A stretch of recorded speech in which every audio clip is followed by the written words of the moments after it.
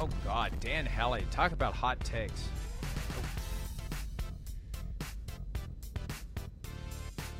All right, PFT Live Friday edition, mailbag time. Let's get right into it. We got some great questions to take a gander at today. Neil watches PFT. Now the football season is over.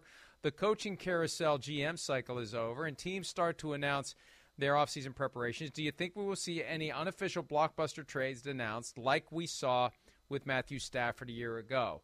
And Shireen, I'm going to get back to what we said earlier about Aaron Rodgers. I think he's the first domino, and we all know that would be a blockbuster trade. It's not going to be a surprise. We were surprised by the Matthew Stafford trade. Not that we didn't know he wanted out of Detroit. We just didn't expect it to happen that quickly. We didn't expect it to happen with the Rams. We weren't really thinking about it, and it dropped on the Saturday the week before the Super Bowl. I feel like anybody who could be traded that would be a big name, we're kind of searching and thinking and looking. Kyler Murray's on the radar screen now. That would have been a blockbuster if it happened without warning. But I can't think of one that would make me say, holy crap, I didn't expect that one to happen. Well, here's the funny thing. He calls him Matt Stafford, and I didn't know if that was intentional or not because Matthew Stafford's wife wore a jacket, if you didn't see it, in the rally the other day that says Matthew, not Matt, kind of like Patrick Mahomes' mom got mad when they called him Pat. So I did laugh at the Matt Stafford. But you know what's weird about this, Mike, is the Super Bowl was so late this year that now the combine is coming and the league year. I was just looking like March 8th, which is not that far away, is the deadline to franchise players. That's the franchise tag deadline. So we are so far into this, I don't know that any of these would be considered early. What I considered early was like the Alex Smith trade from a few years ago. That came at the Super Bowl. And the Super Bowl was a week earlier, so that was like early February that happened. So I don't know that I consider it early right now. I guess it's before the league year starts, so it can't be considered official. But we're getting really close to the start of the league year right now, so I don't know if we'll see any of that happen before the actual start of the league year. I think the fact that the coaching carousel took so long to resolve this year prevented the commencement of the quarterback carousel. And now we are in the zone where you can start figuring out where your options may be, and one of these unofficial trades may happen. But I still believe that Aaron Rodgers is going to dictate all this, and that's going to be the first domino. And then after we know where he goes, maybe some of these others will happen. But we expect all of them. We expect Jimmy Garoppolo. If Russell Wilson gets traded, we're not going to say, oh, my God, I didn't see that coming. Now, it could be a team that he gets traded to, makes us say, oh, my God, I didn't see that coming. But I can't think of somebody out there, which would definitely make it a holy crap moment if it happens. But I think we've now learned, after the Matthew Stafford experience, to watch everything very carefully because you never know where it's going to pop up. Wilbur Nola asks, who's going to be the starting quarterback for the Saints next season? My money is on them bringing back Jameis Winston because of his familiarity with the system. He posted a video yesterday of him moving and sliding and recovering from the torn ACL he suffered on Week 8 against the Tampa Bay Buccaneers. Shireen, the problem is, unless he's cleared, the Saints are going to make plans at quarterback. And I guess they could just say it's Taysom Hill, and they'll leave a light on for Jameis Winston if he's able to come back by training camp. But that injury and the timing of the injury halfway through the season, it really makes it difficult for him to be part of the quarterback carousel that plays out in March. Well, that's absolutely right, Mike. And if he was healthy, I would also say that maybe the Tampa Bay Buccaneers would be interested in bringing back Jameis Winston if it's not going to be Tom Brady, because he was their fallback plan 2 years ago. If they didn't get Brady, they had already said, we might go back to Jameis. And it didn't happen, obviously, because they ended up with Brady. So those two teams would be options for Jameis if he was fully healthy, but I'm not sure he's going to be ready for the start of the season or training camp or whatever that is. So I do think he's going to have to go back to one of those teams that he's familiar with, because I don't know that anybody else is going to sign him. But I also think the Saints will look around and figure out who the quarterback that's better perhaps that will be ready for the start of the season could be. And I don't know who that is right now. I don't think it's Trevor Siemian, and I don't think it's Taysom Hill, so I don't know who the quarterback is that they get. But maybe there's one. Maybe they're the team that we go, holy crap, I didn't see the Saints trading for this guy. There has been some mild chatter of maybe Aaron Rodgers to New Orleans. Someone I trust as opposed to the people that I don't trust. Someone I trust says there's no way in hell that's happening. No way that the Saints would make a play for Aaron Rodgers. And I don't know that Rodgers wants to go there without Sean Payton. Yeah, Pete Carmichael's staying as the offensive coordinator. I don't know that that's enough to attract Aaron Rodgers' attention. And as to the Buccaneers bringing back Jameis Winston, that would have sitcom written all over it, him and Bruce Arians coexisting after Arians ran him out of town. One name to watch for the Bucs that I hadn't thought of, Teddy Bridgewater. Because 2 years ago, Arians made it clear that it was Brady, then Bridgewater. Those were his two. And I don't know that Bridgewater's done anything dramatically different the last 2 years that would cause Bruce Arians to view him any differently. He's been the guy that he always was. And he wasn't horrible last year, and he wasn't horrible with the Panthers. So maybe that's one that the Buccaneers could do and still be able to bring back Tom Brady if he would decide to play. You know, you go all in for Russell Wilson or Deshaun Watson, you can't bring back Tom Brady. If you get Teddy Bridgewater under a reasonable contract, you could bring back Tom Brady if he decides to keep playing. Point. T-Dar Law, some of these handles, I don't know. It's like trying to figure out a license plate that has a message on it that I can't discern. Someone asks, will CeeDee Lamb go to Arizona to play with Kyler Murray? Absolutely not. He's the number one receiver on the Cowboys. They're going to commit to him and sign him to a long-term deal. So I think CeeDee Lamb is going to be with the Cowboys for the foreseeable future. Now, Amari Cooper, that could be a possibility. Well, and I think the bigger issue is will Kyler Murray even be in Arizona? If CeeDee Lamb shows up, he may be looking around saying, where's Kyler? Let's see. One more. Tribnick. Over under 15, teams would have had better records this year if Dan Campbell and his staff. I don't even understand that one.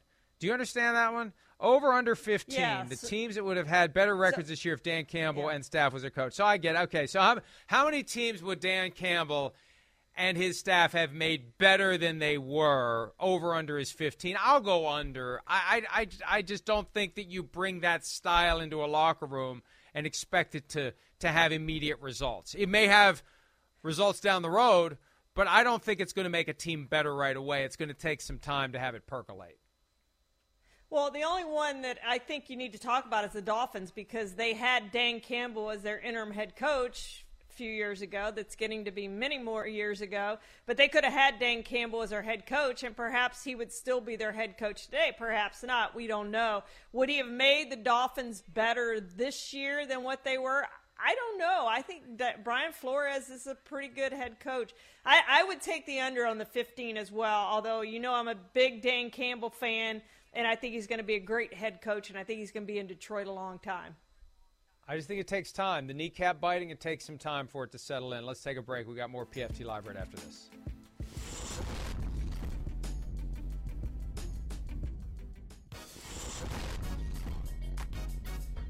All right, 2021 season over and done with. What will it be remembered for? That's today's draft. Let's get right to it. Shireen, you're up first. I'm going to say the year of the retirement, Mike, because if this truly is Tom Brady's final year, perhaps Rob Gronkowski also retires. We have Ben Roethlisberger, maybe Aaron Rodgers. We don't think so. But maybe Aaron Donald, maybe yes, maybe no. Adrian Peterson, probably. All right, let's just assume, just for the sake of fun here, that all 6 of those guys retire. Tom Brady, Rob Gronkowski, Ben Roethlisberger, Aaron Rodgers, Aaron Donald, and Adrian Peterson. Only 5 of those can be first ballot Hall of Famers by Hall of Fame rules. Who is left out of that Hall of Fame list? Roethlisberger, because it'd be 3 quarterbacks. Yeah. Right? I think that's easy. Agreed. I think that's easy. And I guarantee you Aaron Rodgers won't retire if Tom Brady stays retired, because Rodgers doesn't want to be second fiddle to Tom Brady at the Hall of Fame weekend in Canton 5 years from now. For me, it's the fall of John Gruden. Time has passed and we've kind of gotten used to it, and they have a new coach, but John Gruden was never getting fired by Mark Davis. They were buddies. They were pals. No matter how many years they went without making it to the playoffs, Gruden was going to keep coaching that team. It took those emails that were leaked by someone, air quotes, someone, that brought down John Gruden and kick-started an investigation regarding the Washington football team that otherwise would have been ignored and never happened. They had managed to bury all of it. No one was saying anything. The John Gruden thing happens, and now they have Congress chasing him, and it's a big mess, and Dan Snyder could be out as a result of this Gruden thing. But the Gruden thing, unbelievable, unprecedented, and when I think of 2021, it's going to be one of the first things I think of. Well, and my second one is going to be broader than that, and I have a point to this, but it's going to be the year of the scandal, right? Because everything that has made headlines this year was off-the-field stuff, from the Washington football team investigation to Brian Flores to the Cowboys voyeurism. I completely forgot about John Gruden and Deshaun Watson from this year, because I was thinking about those other scandals and writing them down, and my husband Tom says, well, what about John Gruden and what about Deshaun Watson? And I said, completely forgot about them because I'm so tied up in all the other scandals that have gone on. So in a broader sense, it's just one scandal after another off the field. We've never seen anything like it. When you do that, we got a 3-round draft here. Don't take them all. That's what Sims does. He puts too many in one round, and then it's like then that's how we get in a spot where somebody says the Bengals have no chance to make the playoffs as round 3. We need to have some material, or round 3 falls apart. I'm just kidding a little bit because I agree with you about that. Watson. No. It's fine. We can call you're the scandal. It's fine because you're right. You're absolutely right. It's good. It's a good broad brush call. And one I'm going to go with one you didn't mention. The Urban Meyer misadventures. How are we not going to remember? I should be more positive, but I'm sorry. I don't make these things happen. Urban Meyer was a constant, nonstop story throughout the course of the season. From early on, the misadventures in Ohio after the loss to the Bengals on a Thursday night, everything that happened there, the unprecedented move of not returning to Florida with his team, all sorts of stuff. So Urban Meyer, a disaster, and may have prevented any team from ever hiring another college coach who has never worked in the NFL, because they apparently don't understand that the NFL is a different creature altogether. Let's take a break. We'll do round 3 of the draft when PFT Live continues right after this.